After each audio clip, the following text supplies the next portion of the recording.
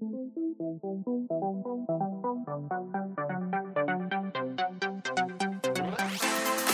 everybody, and welcome to the HTML All the Things podcast, episode number 17, Gathering Project Scope and Requirements.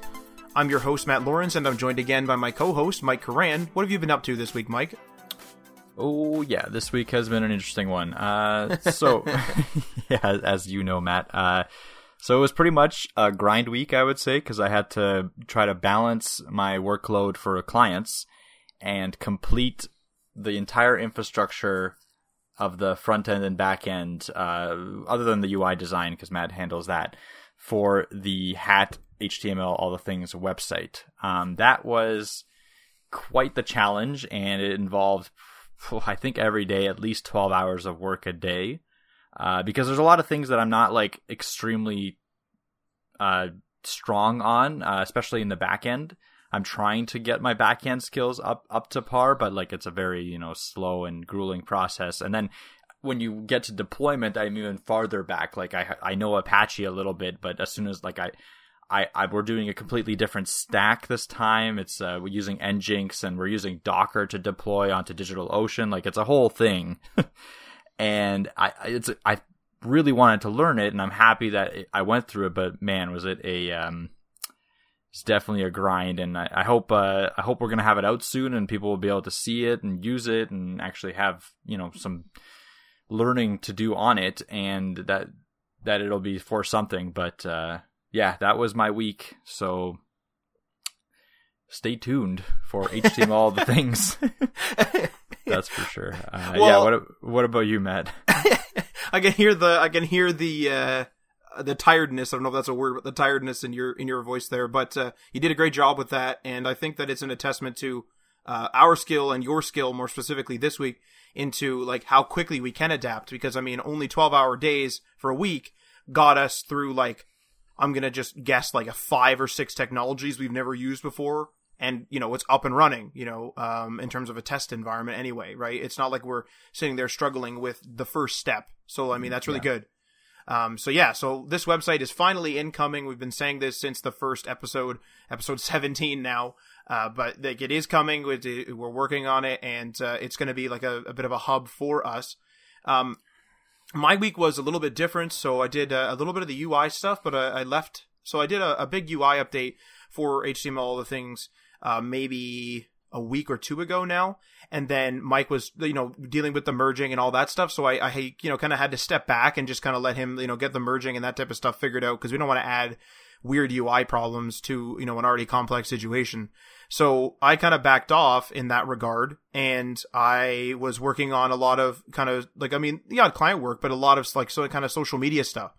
And I've been kind of educating myself on, how to like build an audience and that type of thing. Like it's something that's known. There's a lot of like tips out there that you hear, like, have good content and, make sure you get discovered and stuff. But it's like, okay, well, what is considered good content? What is considered good, or what is considered, something that can get discovered in a discovery feed of sorts, or what is considered shareable? So, we've been rather successful on Instagram, for example, but like, we're trying to figure out exactly what is working, and we're looking at the insights now because it's been a few months. So we're able to sort of have some data and learn the real intricacies. But with that, we have a bit of a request from you guys, the audience. So I don't really use Reddit very often, and I think that might be really obvious. I know Mike is more of a Redditor. He doesn't really post much, but he reads a lot, and he kind of gets the ins and outs of it. And for the last few weeks, especially in our show notes, and like even still in our show notes, I should say, there is a Reddit link in the where you can find us. But the Reddit has not been, the subreddit specifically for us, has not been updated in a while. And I had a discussion with Mike a couple of weeks ago, off mic, and we were talking about like the Reddit, because I was a little bit confused. I was like, well, if most of the subreddits don't allow you to do a self-promotion, why is it that I'm on my own subreddit posting? And Mike was saying that, you're really kind of not supposed to be. You're supposed to be letting the community sort of take over. Now, it was always our intention to get some community moderators and some community people in there. And I think even in one of the descriptions, I don't know whether it only shows in the old Reddit or only the new. I think it only displays on one of them. But it even says, like, let's get the conversation going, share your work and that type of thing. So it was always my intention to, have a community running it there. However, I didn't really realize that I shouldn't be. I don't know if it's Reddit or what you'd call it, but I didn't really realize that you shouldn't be necessarily just constantly posting your own stuff. So I think what we are asking is that if somebody out there is interested in running our subreddit, as a moderator, an admin or whatever, I'm still new to the system, so I got to kind of figure out my terminology in that regard. But if you want to help us run the subreddit specifically, we'd really appreciate it, because I understand it's supposed to be community driven and that type of thing. So if you could email me, I'm going to put this in the show notes, but I'll read it out. It's Matt_Lawrence@digitaldynasty.ca. If you email me there, in the subject, just put HTML, all the things, subreddit or something like that. And I'll be checking through those. I'm going to, like I said, I don't know how many people we're going to be having as admins or anything. Like, I'm totally new to this. So, if you don't get selected, I'm sorry, but we are kind of reaching out to the community now and being like, hey guys, we have quite a bit of content coming out, quite a few podcast episodes, and we do want to have a presence on Reddit, but we also want to be abiding by the proper Reddit, as it's known. So that's just my all call. If you're interested in that, please send us an email or send me an email, and I'll get back to, whoever we select or whatever. So feel free to include, obviously, your experiences in your email, why you want to do it. Just basically assume you're applying for a job in that email. I'm not looking for anything specific in there, but I will be reading through it, and the best one wins, essentially. So, but anyway, yeah. So now that that's gone, and now that we're moving on here, I think we should introduce the show. So as we always do our segments. So segment number 1 is The Contact. Segment number 2 is Gather Project Requirements. And segment number 3 is Changing Project Requirements. So I'm just doing a little brief introduction before I jump into the first segment here. So what we'll be discussing today is gathering the project scope and requirements from customers. So we're not doing very precise things with it. Like, we're not saying make sure you use this program and do this and do that. What we're talking about is literally the communication component of gathering the requirements, right? If a customer comes to you, however they come to you, however you generate leads, how do you deal with it? And the different types of leads that you could potentially generate. We'll get into that. And this is a very critical step. And it's very critical because, you need to ensure that whatever deliverable, whether it be a website or web app or an application that they order, is actually done correctly. And assuming the communication went perfectly, which it never does, but assuming the communication went perfectly and you delivered exactly what the communication asked for, you won't have any problems in the future, maybe an update in the future, something like that. But the deliverable on the deadline will be exactly what they asked for, and you won't really have any problems. So this is why this is such a critical piece, and it's very difficult. We're not perfect at this. I don't think anyone is, but we have gotten a lot better at it over the years. So I'm going to jump into the first segment here, segment number 1, The Contact. So there's a lot of different ways for a customer to contact you, and I'm not referring specifically to the actual methods like email or an SMS or something like that, but rather what they say to you, what that communication's like. So as a kind of a high level example, some people are more hands-on, others are completely, clueless, and they just want to hand the reins to the professional, right? Like, they're making garden tools or something like that, and they just I know I need a website, but I don't want to look at that. I just want to call these web dev guys and have them do it. So, there's people like that. Then there's also some quick and to the point guys, and they kind of leave you with very little details. And these type of people are what we'll generally describe them as is sort of the serial entrepreneur. They know what they need, and they are very, very busy. So they just, bang, bang, bang. I want it quick. Let's get it done. What's the price, et cetera, et cetera, et cetera. But despite how many details these customers give you, every single project is unique to some degree and will require at least a one-off feature or two. So something that's very unique to them. And even if their project seems very run-of-the-mill, oh no, a template would do this, everyone's business strategies and goals are different. So in general, there will be a one-off feature or two. So because of that, it's important that you get as much information from the customer as you can so you can do a good and complete job, including those one-off unique features. Because nobody wants what they consider an incomplete project on the day it's supposed to be delivered. Let's say you're supposed to be delivering a website on October 1st. And it's supposed to have 10 features, but when you out of the communication only thought there was supposed to be 8, you show up on October 1st, you say, hey, here's this, and then the customer goes, where's my chat window and contact form? And it's like, oh, I missed those two. And then there's like a back and forth, and then they might start thinking of new ideas, and obviously now you're late. So it's not great. So this usually happens when the communication wasn't clear between you and the customer, and therefore something wasn't done to spec or expectation, like I said, with the 8 of the 10 features. So sometimes customers will want to have a bunch of communication with you, and that's generally a good sign, because that usually means they're dedicated to the project. Usually they've worked in the industry for a while, and they understand that you need all the information to make a great deliverable for them, and they understand and embrace that procedure. They want to give you the information, and then you take the information and make something great. But other times, customers will only offer a few sentences, sort of like when I mentioned that serial entrepreneurial type. And they want to send you on your way without even having a phone call or a more in-depth email exchange with you.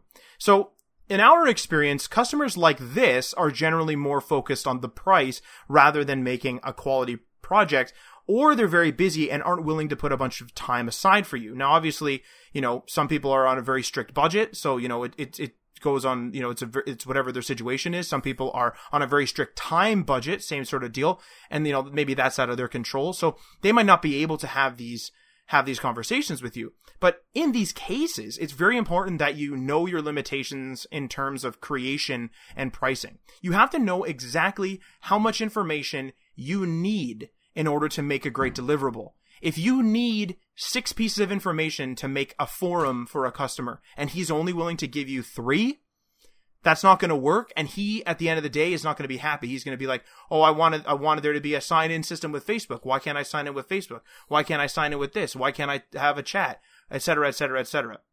So you also need to know, on top of this, you also need to know exactly how far you're willing to go under a certain price point. So if a customer isn't offering much information up front, oftentimes they'll randomly kind of just add features that you weren't expecting during the development process, or they'll have assumed more features were going to be in the deliverable when you present it. So it's that goes back to that thing where I said you only delivered 8 of 10 features, and then sometimes a customer, if they're the real quick serial entrepreneurial type, what we'll generally find is maybe it's, let's say it's a 4-week project. We get 4 features. They demand the 4 features. Like they want those 4. That's what they order. And then we're working away on the 4 features. And then 2 weeks in, they're like, oh, by the way, I want chat. I want a slider, and I want to be able to edit it. And it's like, to them, it's like, oh, I only ordered, a couple more features here and there. Like maybe some of the features are, maybe they assume that the features are going to be, a part of the, like the other features, like you can just build off of them, but maybe the entire structure now has to change, and they're not aware of that. So you have to know exactly how far you're willing to go under a certain price before you say, whoa, I can't add that chat. I can't add that authentication method. I can't. It sucks to say I can't, but sometimes you literally cannot do it because you'll end up getting gouged in terms of pricing. So with that being said, sometimes you need to resist customer requests and demands. This sounds like it goes against the quote unquote customer is always right. However, the customer will never, under any circumstance, be happy with a product that they're underwhelmed with. So if a customer is outright refusing to give you the details that you need to start work, or if they're outright refusing to meet the budget that you'll need to complete the project, sometimes you have to turn those customers away. Now, obviously, this is a very difficult thing to do in general, and it's especially difficult when you need work. And sometimes it's the perfect storm. Sometimes the perfect storm happens where you may need to take on a project that you're underpaid for. So if you're just starting out, and this is your first or second job, maybe you need to take this project on and you need to be underpaid for it because you need that portfolio work, or you just need that little bit of cash. You need that cash injection. But this by no means should be the norm. Businesses do what they have to do, but this should not be the norm, and this should not be the goal that you're striving for. You should be, paid fairly for what you're doing. Otherwise, you're going to set a bad example for yourself moving forward, and you'll be underpaid time and time again, underpaid and overworked. So sometimes, though, a customer can give you something of more value than cash money, let's say. So maybe they can educate you in a skill that you need. Maybe they can help introduce you to a company that you've been trying to work with. We've tried to negotiate deals where a person is, like, let's say just a complete hypothetical. Let's say our our quote is 400. They only have 200 in the budget, but they sell hubcaps, and we need hubcaps for whatever reason for our vehicles. We can be like, hey, give me a set of hubcaps. I'll do it for 200. And sometimes they're willing to do that. And then now you don't have to go buy hubcaps. So sometimes you can negotiate that type of thing, or the education. Like I said, maybe they can train you up in something that you want or need to learn.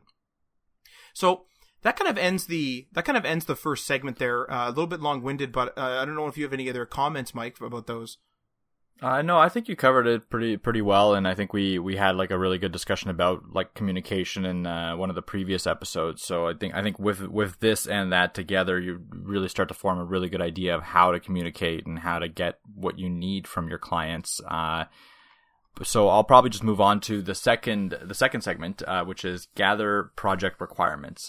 So this is a really interesting topic because in university, when I took university, I think we had at least three classes during my program, which was software engineering, that literally took us through the process of collecting and then formulating the user requirements. That's how important the software engineering thinks that user requirements are and project requirements. So initially, before you send a first quote, before you have that like monetary discussion with your clients, you need to do, at least to a certain degree, you need to get an understanding of what's happening, what the client needs you to do for this project. And that's called gathering requirements and getting the project scope.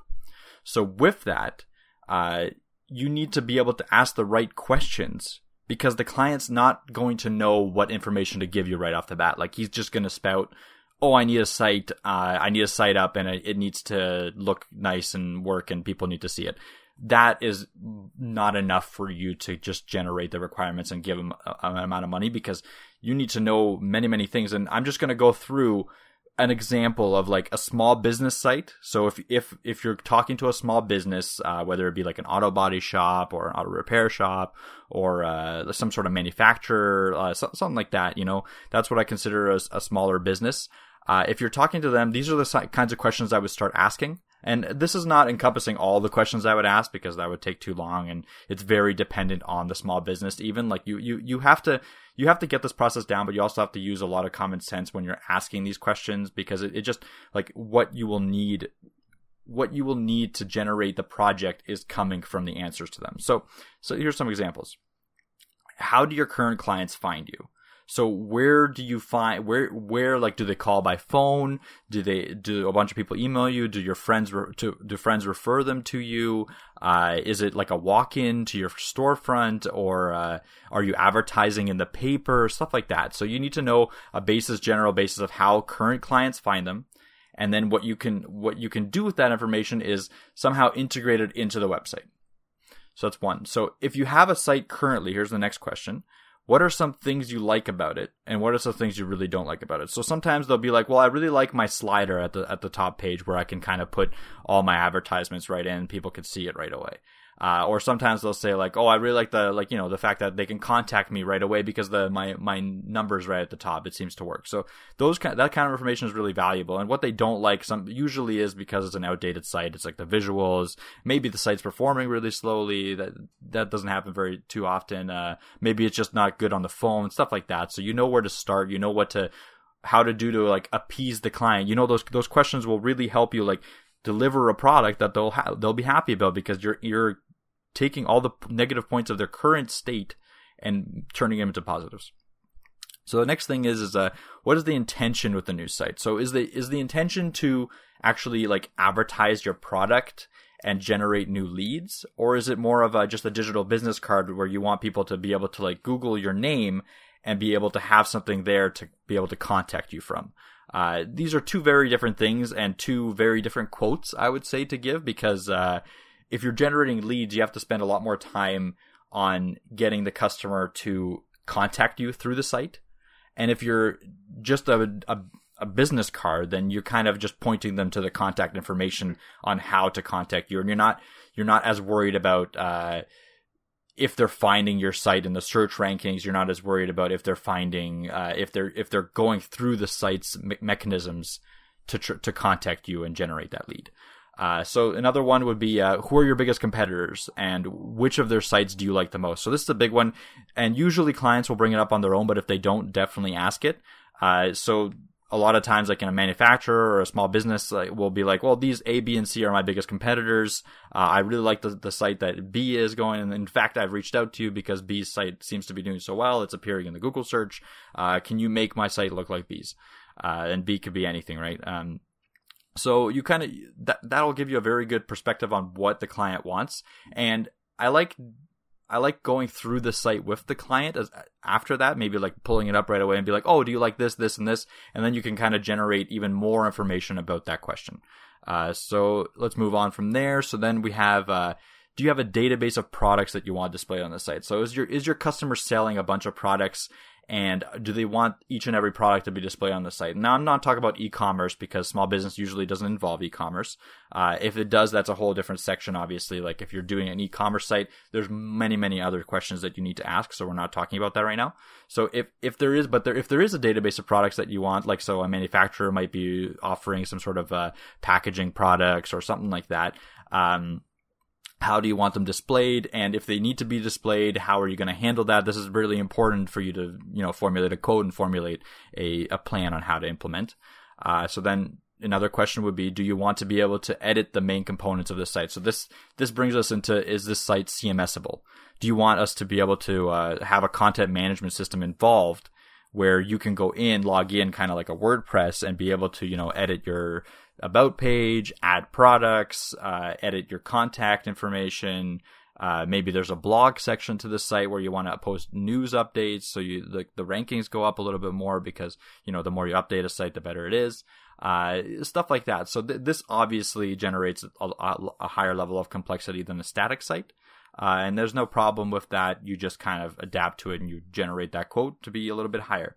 And then, so again, and the next question would be, how important is the Google rank to you? And this one's a big one because, we're not, I wouldn't say we're experts in SEO, but we know a very, very good core amount of information. And if the Google rank is extremely important to a site, then we'll spend a lot more time, molding that. If it's extremely important to a site, we'll probably be reaching out to a third party to come in and do the SEO for them, because we're not experts in it. A third party would be much again, it would cost a lot more for them, but if they're really that out there, like, we'll definitely offer that service. Another question could be, do you see your website expanding in some way, maybe becoming a web app or growing a lot and have a team of editors on it that will be editing? This will determine infrastructure costs. This will determine what you choose as your infrastructure. Like, do you need it to be scalable real quick? This will determine if you're going to be building the site as a basic web application right off the bat, just so that you can port it to an Android device or an iOS device, stuff like that. So these are just some of the questions. There's going to be more as you start talking to them. More answers will come at you, and you'll pretty much generate a transcript of information. A lot of, like, in university when I was going through it, a lot of the times they would just give us a call transcript and ask us to generate the requirements from that call transcript. Like, so what do we know from this, hour-long call? And usually you want to keep it to that hour-long time limit, because a lot of customers don't have a lot of time. You want to try to get as much as you can from them in as little time, especially if you're just generating a quote from this and you're not actually going and doing work. It's important to also value your own time. So try to do it in a condensed way. Obviously, it'll take some practice. Don't worry if you go over the time limit and stuff, but try to make it compact and get as much information as you can. So, and when you're doing this, you usually want to do this in either like a screen share setting. So again, like I said in that, what are your competitors' sites? So you can always bring up your competitor's site and you can talk to your client right there about that site and he'll be like, oh, I like this, that A, B, and C, right? That's really valuable. Obviously, a personal setting is preferred where you're actually meeting them in an office or something like that. That's really good to be face to face. That you can really gauge a lot of perspective when you're doing that, but it's not always possible, especially with today's outsourced industry. So, but you want to have some sort of a visual setting where you can either see them or you can at least share your screen. There are going to be situations where it's going to be a phone call or an email. Those are not great for generating requirements, because a lot of intricacies are lost, and a lot of times you don't, in writing, a lot of times you don't understand exactly the same way that the client understands when he's writing it. So you get mixed up in certain points, and it's never good to have those mix-ups, because they can cost a lot of time and money in the future, because you might be generating, doing a feature one way, and the client might have thought about it a completely different way back when he wrote it to you, and you've already made it, you put it in the requirements, you've made it, and the client looks at it and it's like, well, that's totally not what I thought it was. This is completely wrong. Can you redo it? And then he'll go back and be like, well, look what I wrote here. This is how I meant it.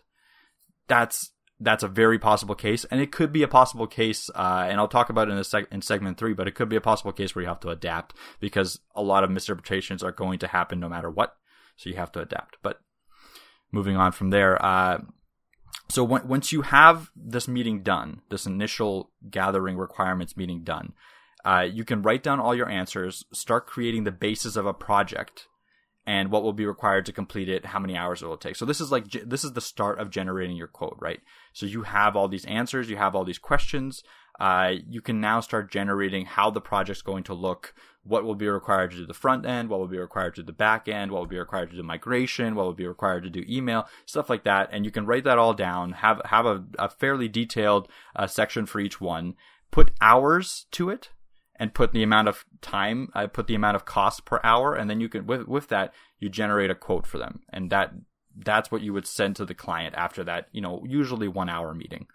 And again, once you do that, this is only the start of gathering requirements. So this is only the very, very initial part.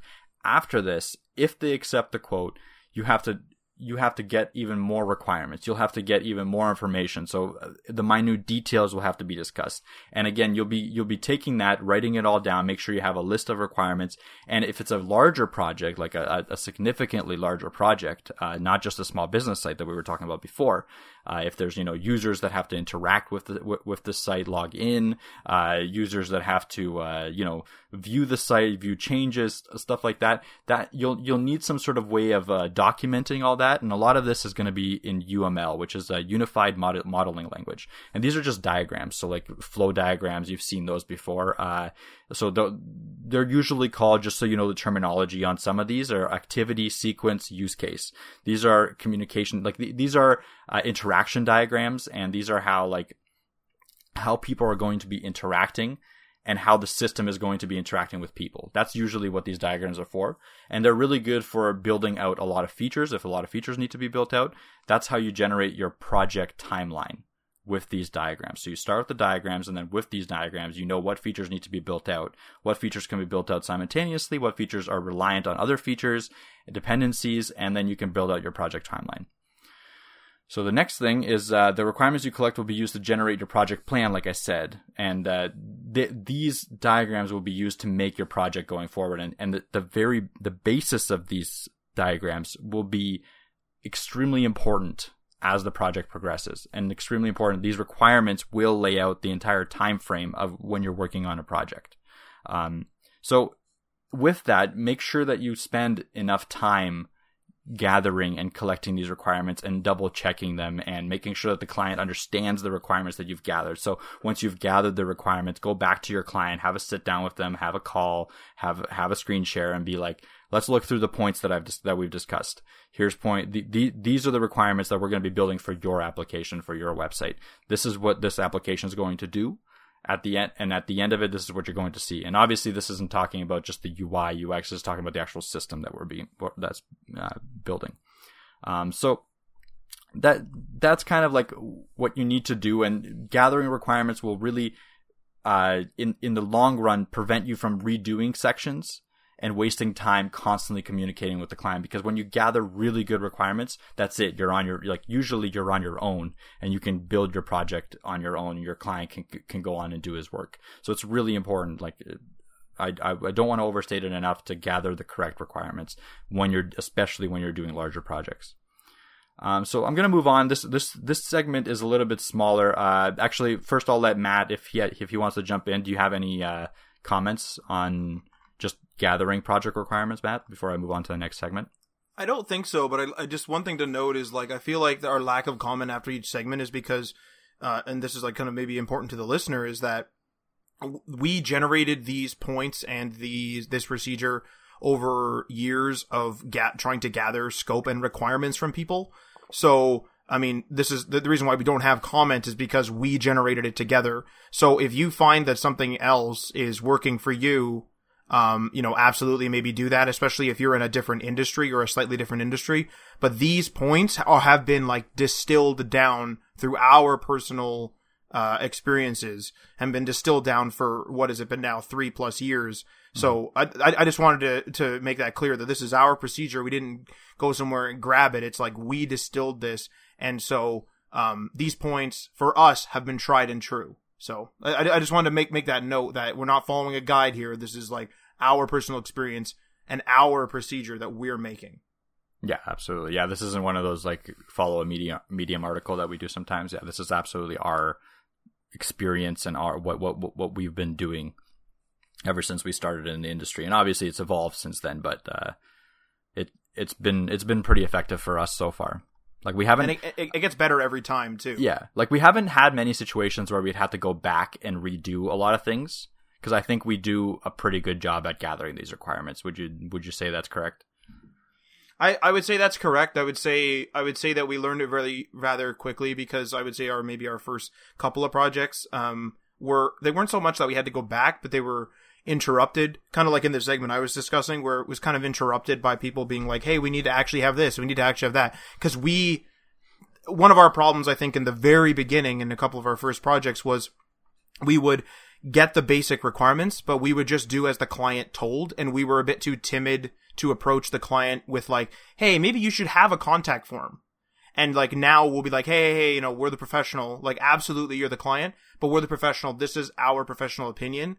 And we're offering more of that within the meetings that we're having now, whereas before we weren't. So if a client was like, I don't want any email on there, so it'd be like, okay, and I don't want any phone number. And like, I mean, that didn't exactly happen, but just as a real easy example, we would just be like, okay. And then a couple weeks later, they'd call, like, let's say we put the site up. A couple weeks later, it's like, we're not generating any leads. It's like, well, yeah, because how are they supposed to call you? You know what I mean? And we would never, like, in the very beginning, we wouldn't offer much, but then very quickly, like, even like as soon as a couple of months in, we were like, no, these people need to be guided a bit. And we need to give reasoning, but these guys need to be guided. So.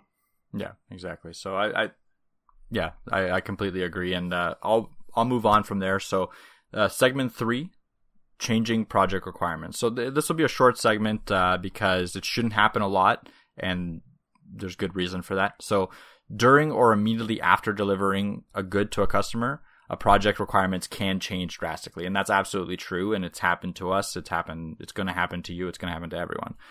This can be caused by either miscommunications. It could be caused by clients changing perspective, it could be caused by clients changing economic standing. Like, it could be many, many different things. Like if I'll give you an example of something that could happen is, you plan out this entire like massive project for a client's ordering system, and the client, approves it, everything's good, the requirements are approved, all that, and you start it. And I don't know, 3 weeks in, because maybe it's a 10-week project, the client comes back to you and says, we've added 3 steps to the ordering system internally. Can you add that to the project? I mean, it's not great when that stuff happens, because you already have everything planned out, you have the timeline planned out.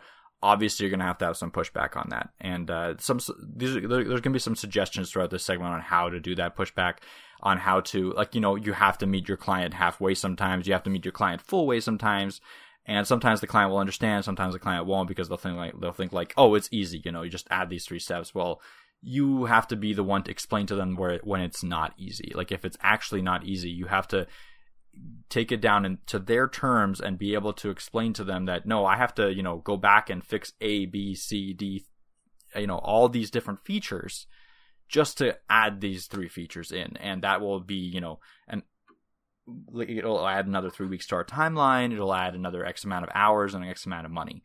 And then you'll go back and do it again. But so like these changes, again, this is kind of repeating myself, but these changes may be brought on by the customer's preferences, the market conditions, company-wide strategy, or anything like it, many, many different ways, many, many different reasons for these changes. And when a project requirement changes, especially when it drastically changes from its original vision, it often falls on us as the creator to make these appropriate changes and to communicate what we need from the customer to make these appropriate changes. So, oftentimes the customer will expect you to simply make the changes in that under the original agreement, and that's it. And you either have to do that based on, you trust the customer, you really want to, appease this customer because you think he's going to give you more projects down the road or something like that. Like, there has to be a reason for you to make these changes for free completely. There are reasons to do that, but I'm just saying maybe make sure that you're doing stuff for yourself as well. Don't just do stuff and add another 3 weeks and 100 hours of work onto your load without any monetary or time compensation for that. So and then if it is like something like, oh, I just need you to change a couple colors here and there, do changes within reason, because the customers will always appreciate that. Customers appreciate flexibility, because they sometimes have to show it themselves for other projects and stuff like that. They understand. And when you show flexibility, it kind of gives that trust, and you build a trust with the customer. And as you go throughout your career, that trust will really, really, really help you out. Building trust with customers is a huge part of our business. And moving forward, you'll get a lot more work potentially. You'll get a lot more references, stuff like that. So make sure you see, like, go back when they give you the feature request. Go back. Don't be like immediately, no, I'm not going to do that because we have these original requirements, and that's it. That's all I'm going to do. No, go back and look at them yourself. Think about, for maybe 5-10 minutes, think about what it would take to implement it, and then go back to the customer and tell them yes or no, or what it will take, how much more money, how much more time, or if you'll do it for free or not, stuff like that. Just be reasonable about it. So, and then also, it's important before you start the project is to lay out what you're willing to do, like as in what you're willing to change as the project requirements change. So sometimes you can even lay it out in your contract, be like, okay, if it's a 5-minute change, 10-minute change, half an hour change, I'll do it, no problem. It'll be within reason, as long as it's not like, 10, 30-minute changes. But you can lay that out in your contract and explain it to the customer when you're getting to the stages of them signing the contract, of them approving the work and stuff like that. And then they'll know, like, when they go through their, work schedule and they see that there's something that has to be changed, and they see that it could be a big change, they might either hesitate on that big change, telling you on that big change, and not do it because they don't have the money, or they might understand that it's going to cost a lot more money, go to you, explain the situation, and ask you to actually develop the solution. That's both those options are possible in this case. So that's all I really have to say about changing the project requirements. Just be flexible. Don't be like extremely rigid, but also don't, hinder your own time and effort. Like, value yourself and your time. Just as a person that's developing skills, don't do anything for completely free. Know that you're, like, if you're going to be doing something for the customer, hope that generates the trust. That would be my suggestion. So that's about it. I'm going to pass it off to Matt if he has any additions to this segment, or if he wants to just move on to the next one. I think we covered that. I think we covered that rather well. But I think it's something that, like, the whole changing of the scope or changing the requirements of a project. I think it's something that comes up a lot more than people would expect, because especially when a customer it kind of falls into the class of like being clueless. And when I say clueless, like, I'm not making fun of them, but they're passing it off to you as the professional. They don't know about the project they're telling you about. They're just telling you, I need a website and I need it to do this. And then they kind of walk away, which is totally fine. But with those type of customers, I think that in general, from our experience, you'll generally see an increase in the amount of things that interrupt you. Like, you'll constantly be kind of like bothered by people when they don't do that. And like, I'm trying to generate an example in my head, but I can't. It's like, I think you know what I mean though, Mike. It's like when they're very loose with their requirements, they will oftentimes either forget completely, or they'll ignore something that's critical to them, and then they'll just bring it up later. Yeah. And I think that also kind of, and I wanted to touch on this too anyway, so it nicely kind of falls into the camp of, oh, it's easy. We experience this quite often where people will be like, oh, but like all my competitors have it. It's easy. It's like, well, I mean, most people have cars, but I couldn't go outside tomorrow and be like, I'm going to build a car from scratch. So like oftentimes that is where, at least in my experience, where a point of contention happens with a customer where we have to basically fight them, not like literally we're in there having a brawl, but you have to push back with them and be like, no, like this is not easy. And for whatever reason, that seems to sometimes really be a strong point of contention where they're like, no, like my competitors have it. I know it's easy. And so it's like, okay, well, you do it. Like, why are you coming to me then? Like, why wouldn't you have done it then? I know that sounds like really kind of like you're making fun of them or being rude to them. And I wouldn't say that to them, but like, you kind of have to like push that point toward them. You have to kind of say like, you have to prove that you're not doing something easy. You have to like prove it in a way in which it's like, this isn't easy and this is why. If you buy my story or not, whatever, but I have expressed my opinion and that's it. You know what I mean? And for whatever reason, that always seems to be a point of contention with us. And I'm sure with others as well. And I would say that part right there. And I think it's pretty clear via how much I'm, kind of dancing around the issue. That one right there is probably the part of our procedure that we're working on right now. The part that we're still distilling and figuring out, because we do get that pushback and it's very hard to like push back. Cause like in a layman conversation, it's like, dude, no, it's not easy. But a customer, you can't just go to a customer and be like, dude, it's not easy. You know what I mean? Like they're going to be like, no, like I want my money's worth out of my hours, which they should, but you should also get your money's worth out of the work you're doing. So that's something that we're definitely still working on.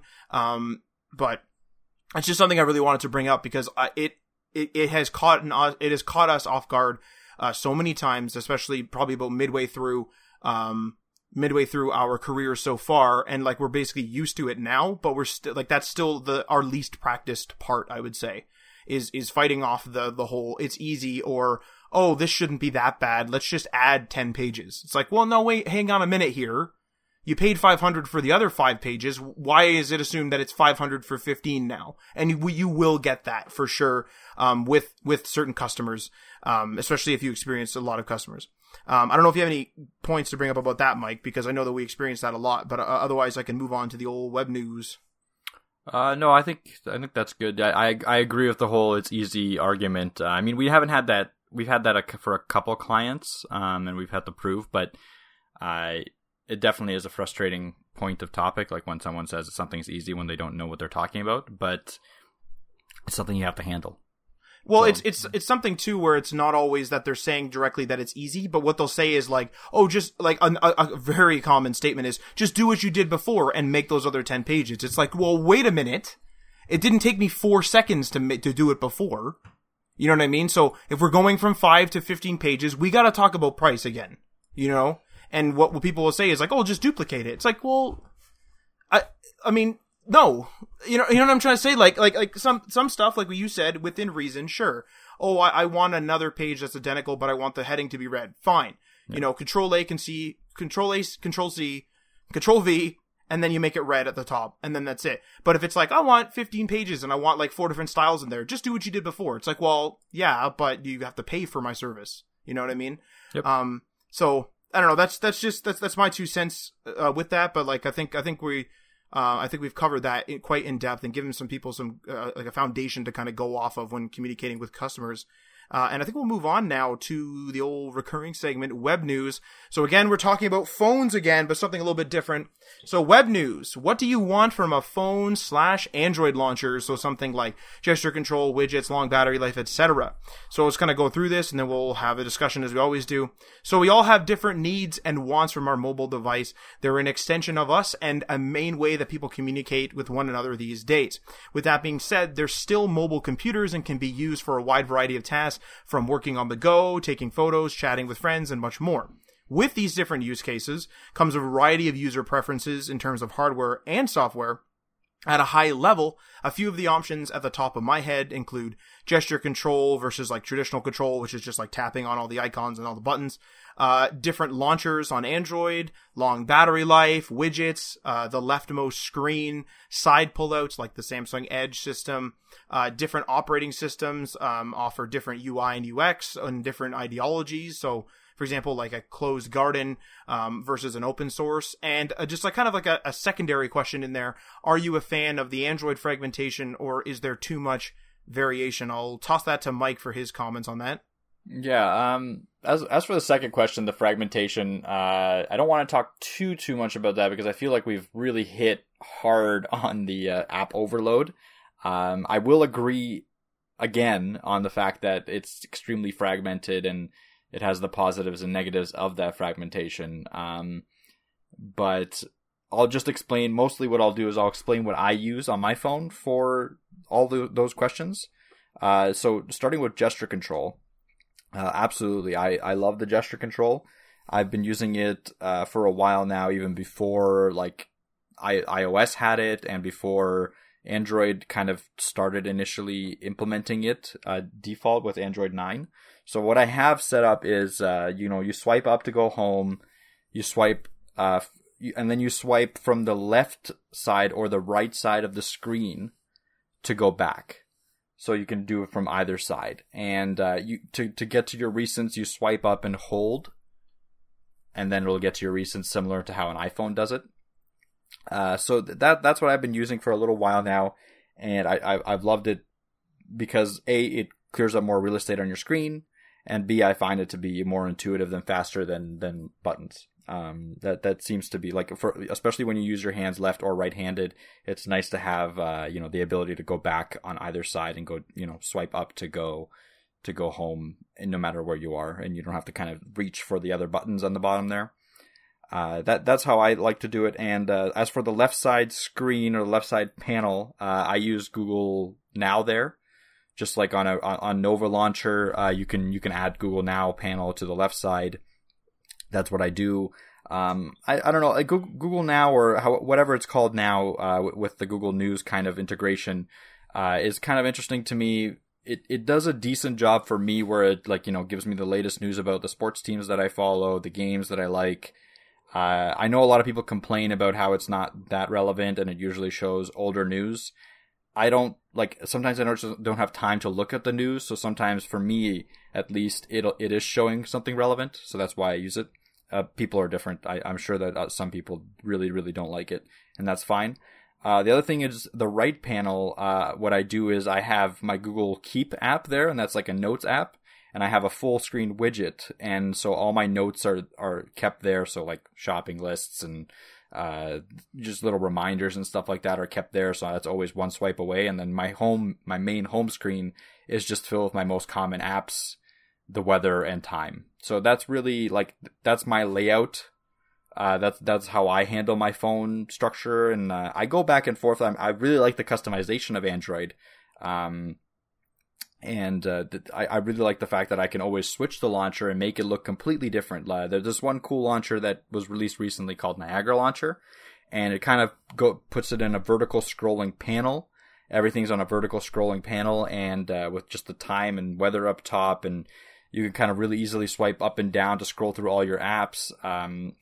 I like the look of it. The utility of it wasn't exactly what I was looking for, and had some issues with my current version of Android. So I went back to a standard Nova Launcher layout. But I definitely really like the fact that I can always switch it up. If I get bored, I can always, throw on a completely different look for my phone. That's a huge plus for me. I don't think if I was with an iPhone, my issue would be not the fact that it's bad or the fact that I'm, I don't like the way it's laid out, because I don't mind it. I don't like the fact that all my apps are on one screen, are constantly there. I have to put them in folders to organize them. I don't like the fact there's no app drawer pretty much. But other than that, I like pretty much everything about it.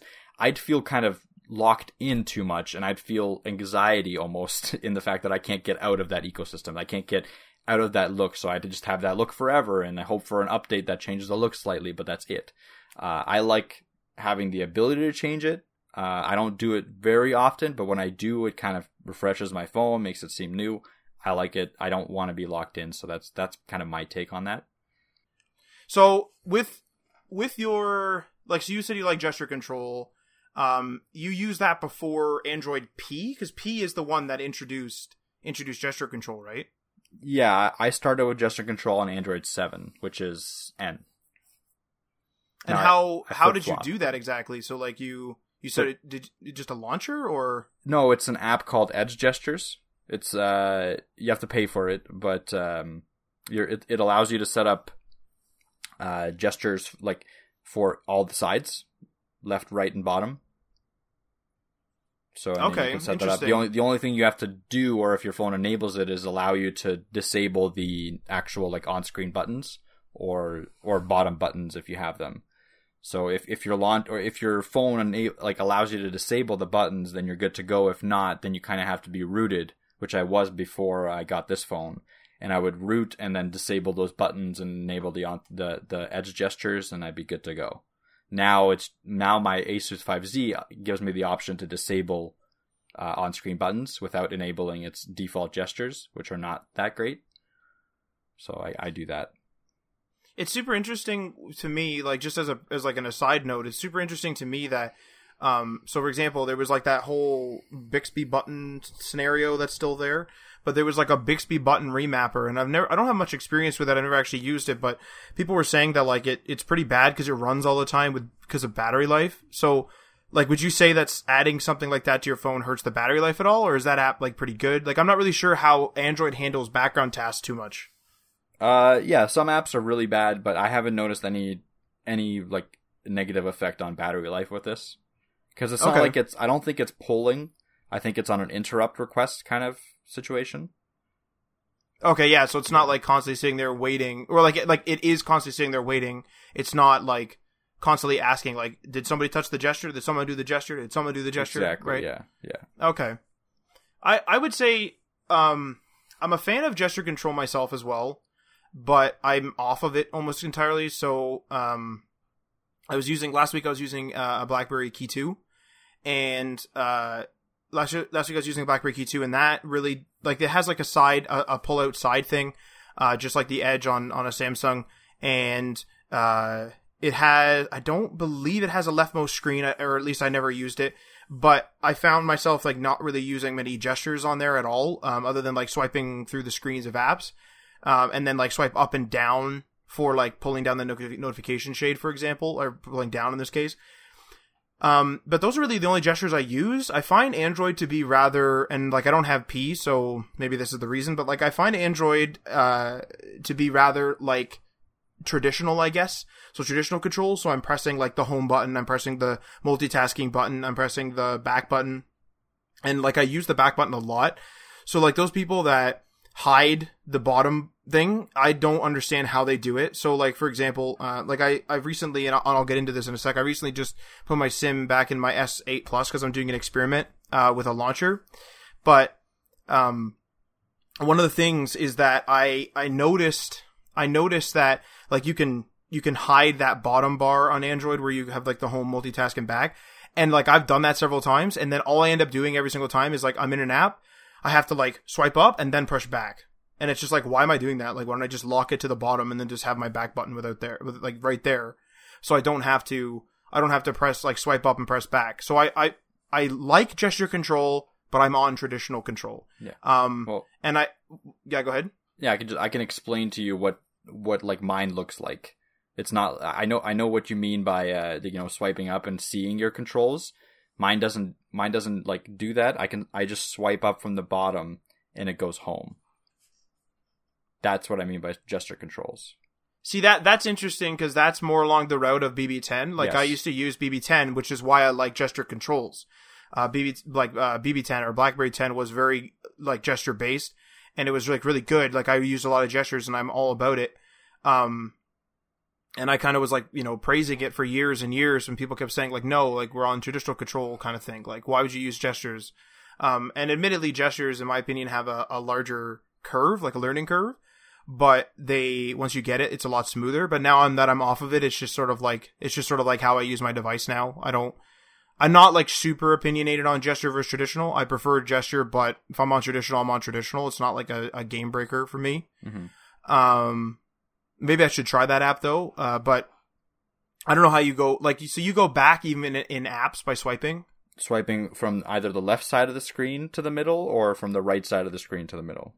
See, that's interesting to me because the back button I still think is a really like major thing in Android, which is obviously why they have that like weird like home button slider thing on P, but they still have the back button because it's like it's so vital. Well, I don't see the reason. Like I don't see the point of the gestures on P because they don't take up less real estate, and you're still like. It's the same thing. Like if they've only taken away the multitasking and switched it to a swipe up. I don't understand that. That's the only difference in P. The only thing I could think of off the top of my head is like maybe this is the transition. Yeah. This is the transitionary OS in which they're moving to a gesture control and they're going to like start innovating and start putting more in. But they're laying the foundation because if it's providing the same function, it's not hurting anyone, but it's still letting people kind of like get into it, and it's letting them get into it themselves as the designers and the developers. Maybe that's what's going on. I have never used it, like I said, so I don't have like a first-hand account of it. I will say that, and this goes hand in hand with the launchers. I will say that the fragmentation on Android is very strange to me. So I used an LG G4, and then I went to a Samsung S8 Plus, and then to a Key 2. And I find that I don't, like, people are always like, oh, like, we like stock Android, like, we want stock Android. And I found that the LG and the Samsung was rather comparable in terms of usability, in terms of, like, the quick options and that. So a main one that stands out in my head is LG and Samsung.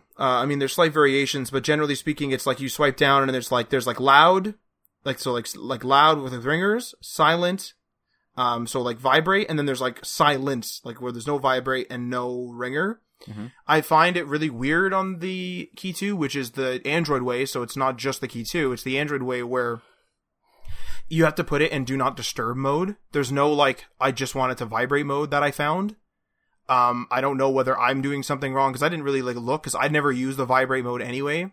But it's weird to me. It's like I always used do not disturb as an ultimate, like, literally do not light up the screen, don't update the shade for me unless I unlock the phone, like leave me the hell alone. And I've always like treated it like that, like where it was a very strict, like I cannot be disturbed right now. And I rarely use it. Even when the phone's in my pocket or whatever, like I rarely use it, but I have used it. Like on other phones, it seems to be like there's a separate do not disturb mode. And it was weird that I was just using that on the daily. Now, again, that's all personal preference. And that's also me just like not exploring all the options in terms of that. But like, I don't know. I prefer the LG/Samsung way of handling the quick options, I guess. But that like, yeah, go ahead. Just so I understand, so you're saying that if you go down all the way on the volume on the Key 2, it will put it into complete silence without any vibration, or See, I don't know. I didn't even know that that's what I was supposed to be doing. See, what I do, like, so I have my S8 Plus, for example, in my hand right now. And so if I swipe down from the top, there's 1, 2, 3, 4, there's 6 options. There's 6 quick options right here. Mm-hmm. And if I swipe down again, there's like a couple of groups here. So there's 12 here. So I have it right now on mute, which means it will not vibrate, it will not ring, it will not do any of that, right? There's also a do not disturb mode if I swipe over. Yep. That is like a complete, like I said, it's like a complete shutdown. But like for me, it's like, oh, if I want the ringer on, all I do is tap this mute and it goes to ring. If I tap it again, it goes to vibrate. And so it's like it goes through like a toggle of all those 3. Yep. So it goes through like a rotation. Yep. So like LG, remembering back, LG is very similar to that. And that makes a lot more sense to me. With my Key 2, and maybe I was using it wrong, and again, it's the Android way, is I was pressing do not disturb at night. Because I don't want it to ring and stuff when I'm asleep. But you want it to vibrate. No. I rarely use the vibrate function. Oh. But it's weird to not have a third option. So like basically, in terms of the way I'm used to is there's 4. There's ring, vibrate, silence, and do not disturb. On my Key 2, it was ring or do not disturb.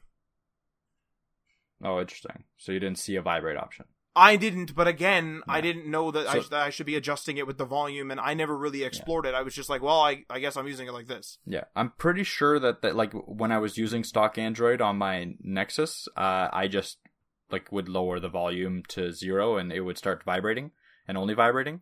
I'm pretty sure that's how I did it. On my Asus, I have the same system that you're describing with the like the key where it switches between the 3 of them. So that's what I do now. Is it now? One sec. What phone are you on right now? Asus 5Z. And so that has the same like toggling through, right? Yes, yeah. But that's an Asus system, though, right? Yes. See, it's weird that all the manufacturers seem to have lined up on that, but yet for some reason Google, to my knowledge, has not. So their new Android 9 has a different way of handling it.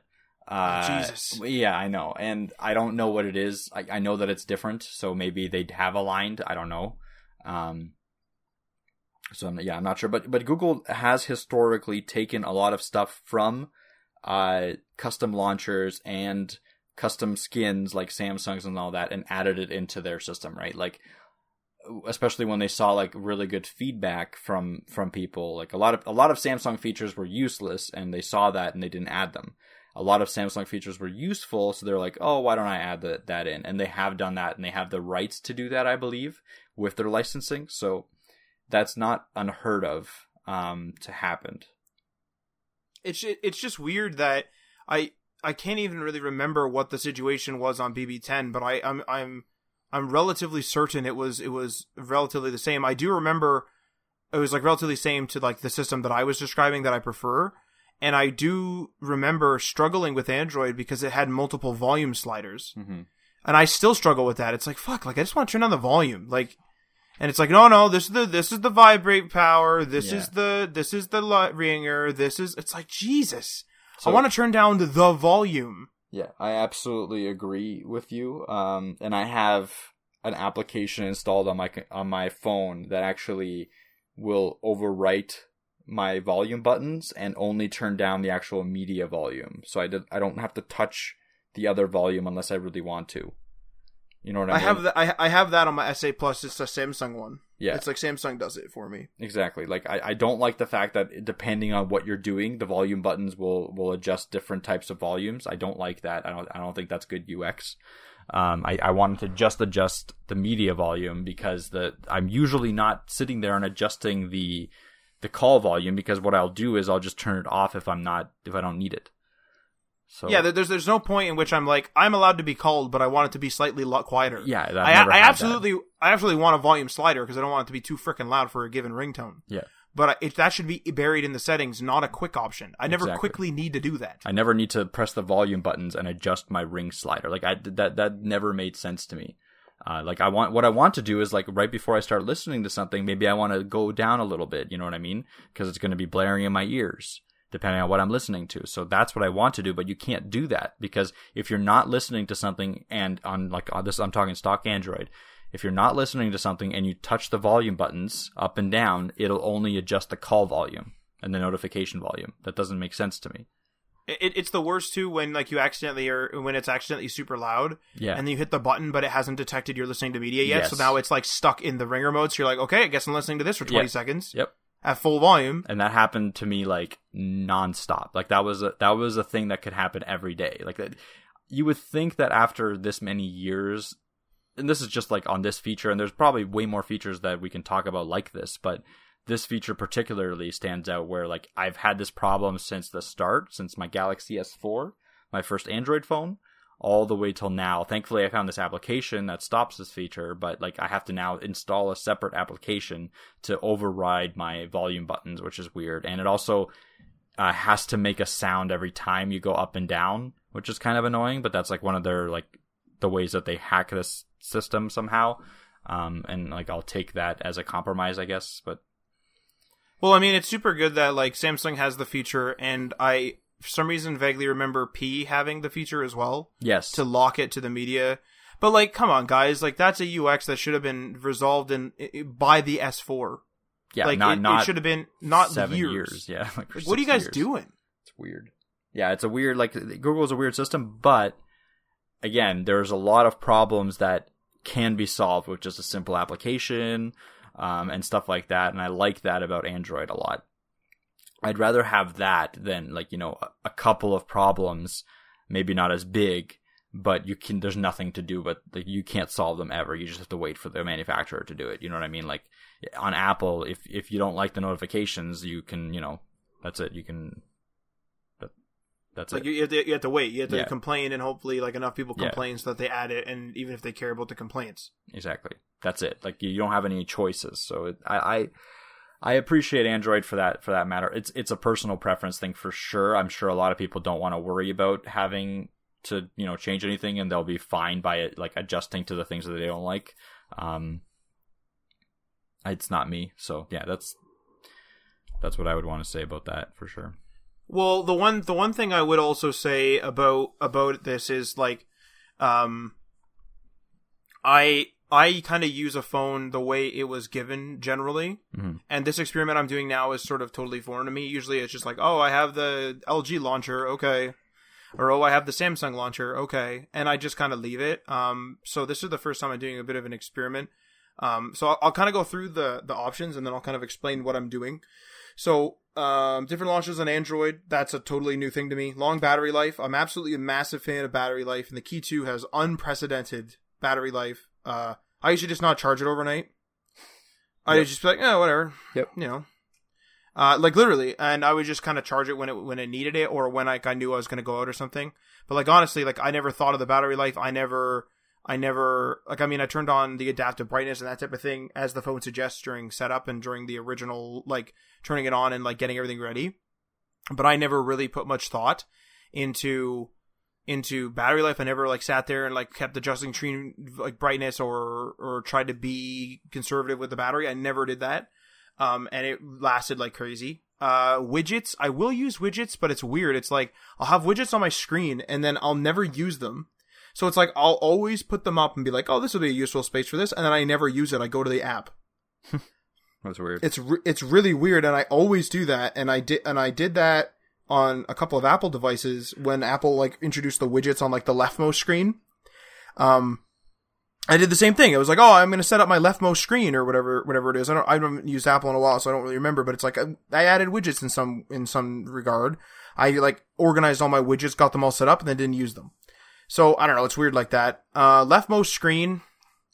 For BB10, it was the hub and needed to be used, and it was a good place to tuck it away. Now, I don't really care. Right now, it's my Bixby screen or my, like, Microsoft News feed or whatever it is. And that'll actually go nicely into... leftmost screen and then side pullouts. So, like, the side pullouts, the Key 2 had one for, like, I think it was called, like, the productivity tab, where it was, like, that you could do your notes and your hub and your calendar and some other things in there. Again, you like set it up and like mess around with it. It was like, oh, this should be helpful, and then never used it. It's never my first thought. My thought is always like, I need notification. I'm going to go to this app for this notification.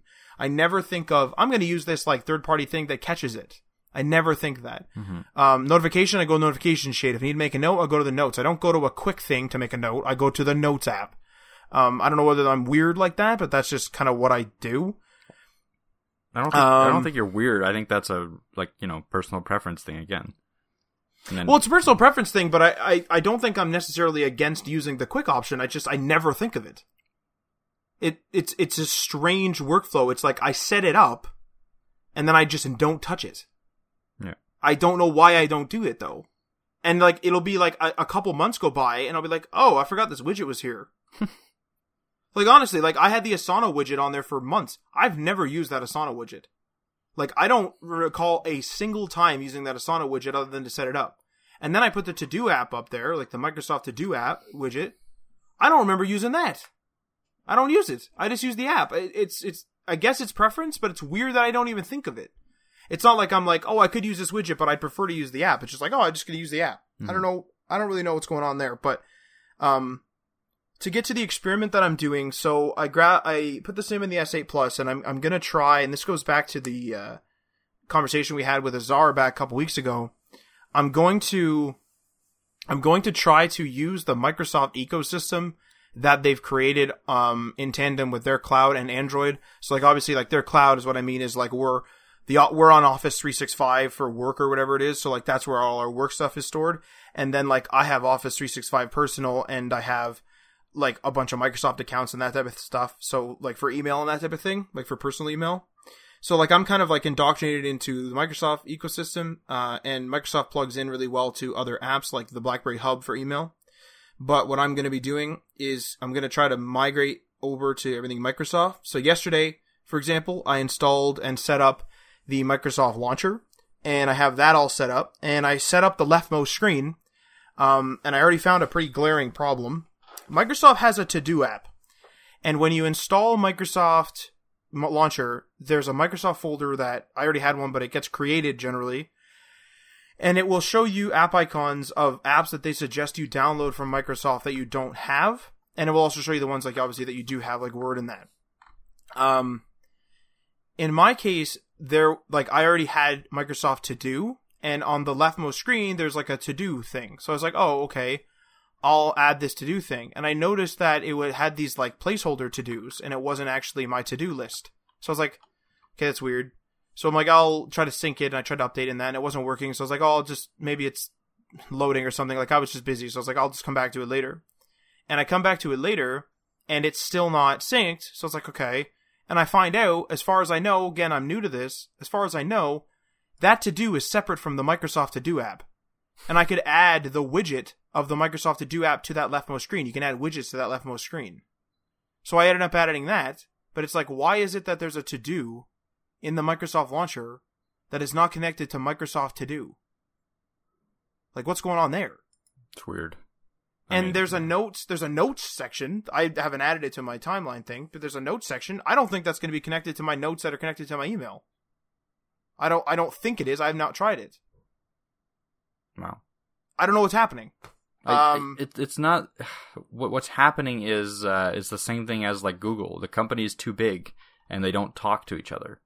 So like, there's also Outlook notes, right? Like, or an Outlook To Do, and they're not tied together either. Like it's this strange thing that happens to larger companies where they're just like, they're separate teams and they want to prove to the other team that they're better, and they go up against them, but they don't communicate. So it's weird, and it happened. Like, it's again that fragmentation thing.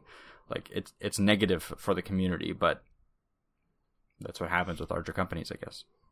Well, yeah, there's the traditional, like, you know, when you sign up for an email, you get contacts, calendar, and of course the email, and then there's like a notes, and there's like a tasks, and generally, you know, there's all these pieces of it.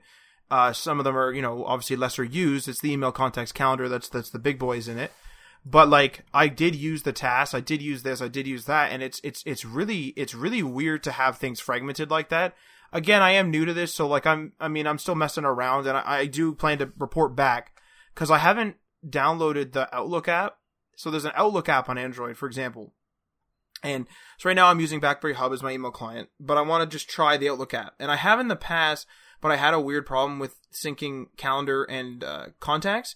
I think the contacts part was fixed, and it like more seamlessly integrates with the contact system on Android itself.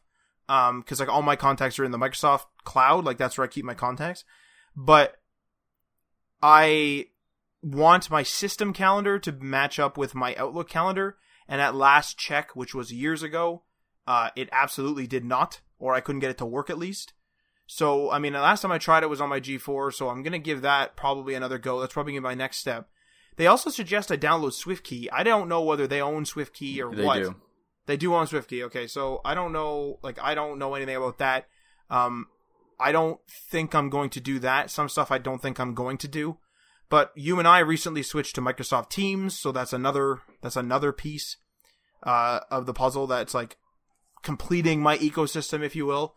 And then they have some Xbox stuff that's connecting to Alexa now.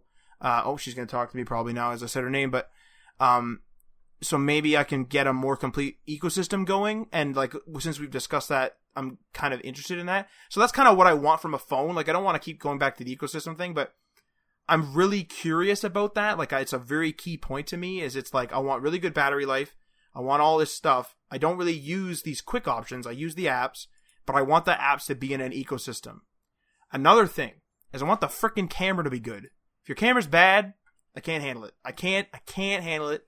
I take a lot of photos now. It's like, months will go by before I take a bunch of photos. Let's say, like, maybe I'll take a photo here and there of like a serial number, something I need to remember. But it's like if I go out somewhere, I'm pretty like photo happy, and like I take a lot of photos because I'm just storing them online in the cloud anyway. And so, like, as a result, it's like I want to be able to have good photos on my phone. I want to be able to have the phone be, like, ready to point and shoot and just, like, click and go, right? It's not like a DSLR where, I mean, there's an auto mode on a DSLR, but I want to be able to just pull up my phone and quickly snap it. And if your photos are bad, I don't want it. Like, it's become a vital part because I want good photos when I need them. I don't need them every day, but I do want them. And I want, like, good manual control and that type of thing. So that is an absolute must for me. And I'm starting to become more media centric, I find. Mm-hmm. So it's like the BlackBerry 10 or the BlackBerry, like the Key 2 had a smaller screen, and I found myself not really digesting much media, but I realized, like, video in that because it's a strange aspect ratio.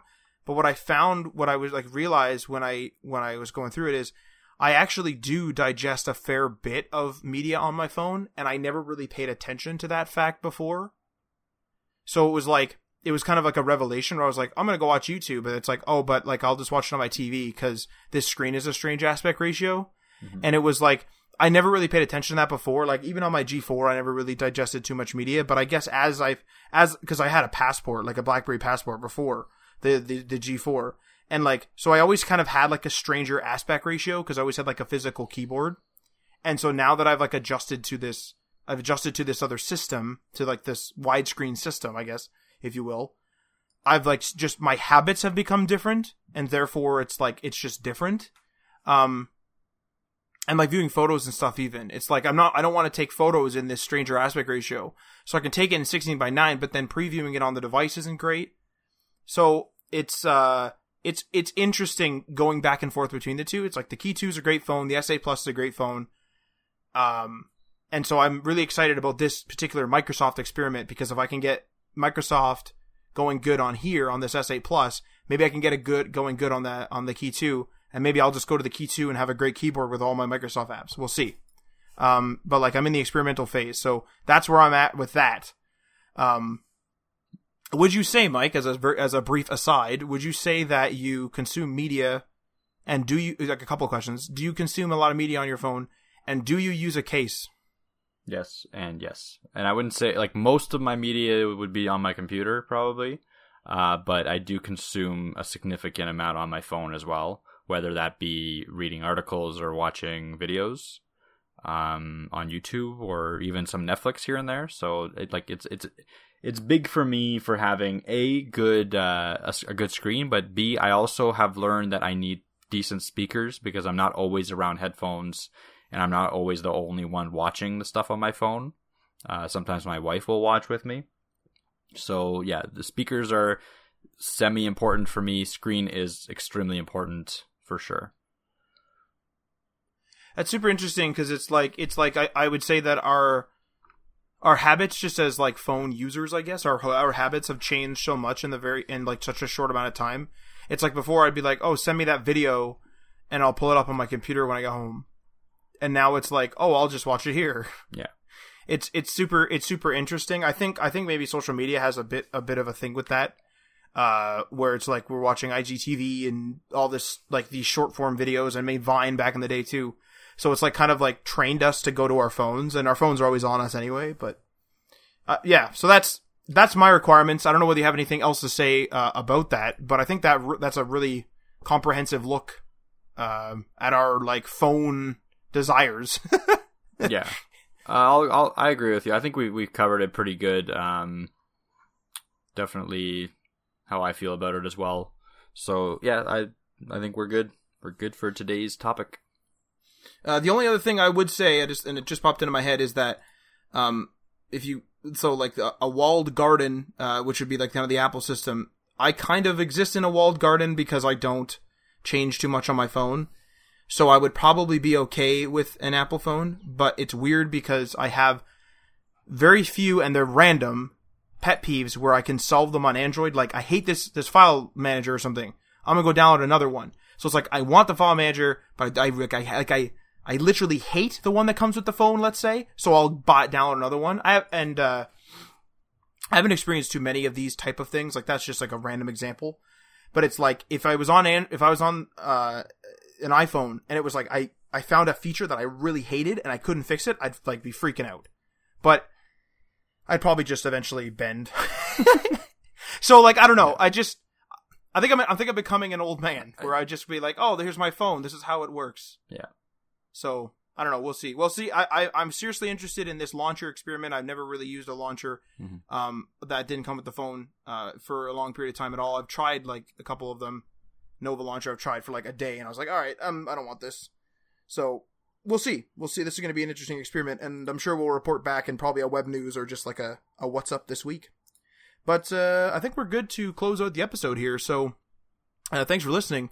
And make sure you don't miss an episode by subscribing on the platform of your choice. You can also follow us on all the socials. You can follow us at HTML All the Things for Facebook and Instagram. You can follow us at HTML Everything on Twitter. We're on Medium. We're on GitHub. And like I said, remember, we're on Reddit and we need your help with that. So make sure you send us an email, basically like a job application, if you will. The email will be in the show notes. Remember, we're also on Patreon via patreon.com/HTMLAllTheThings. Give that a go. Feel free to leave a comment or a review on the platform you're listening to this on, and we are signing off.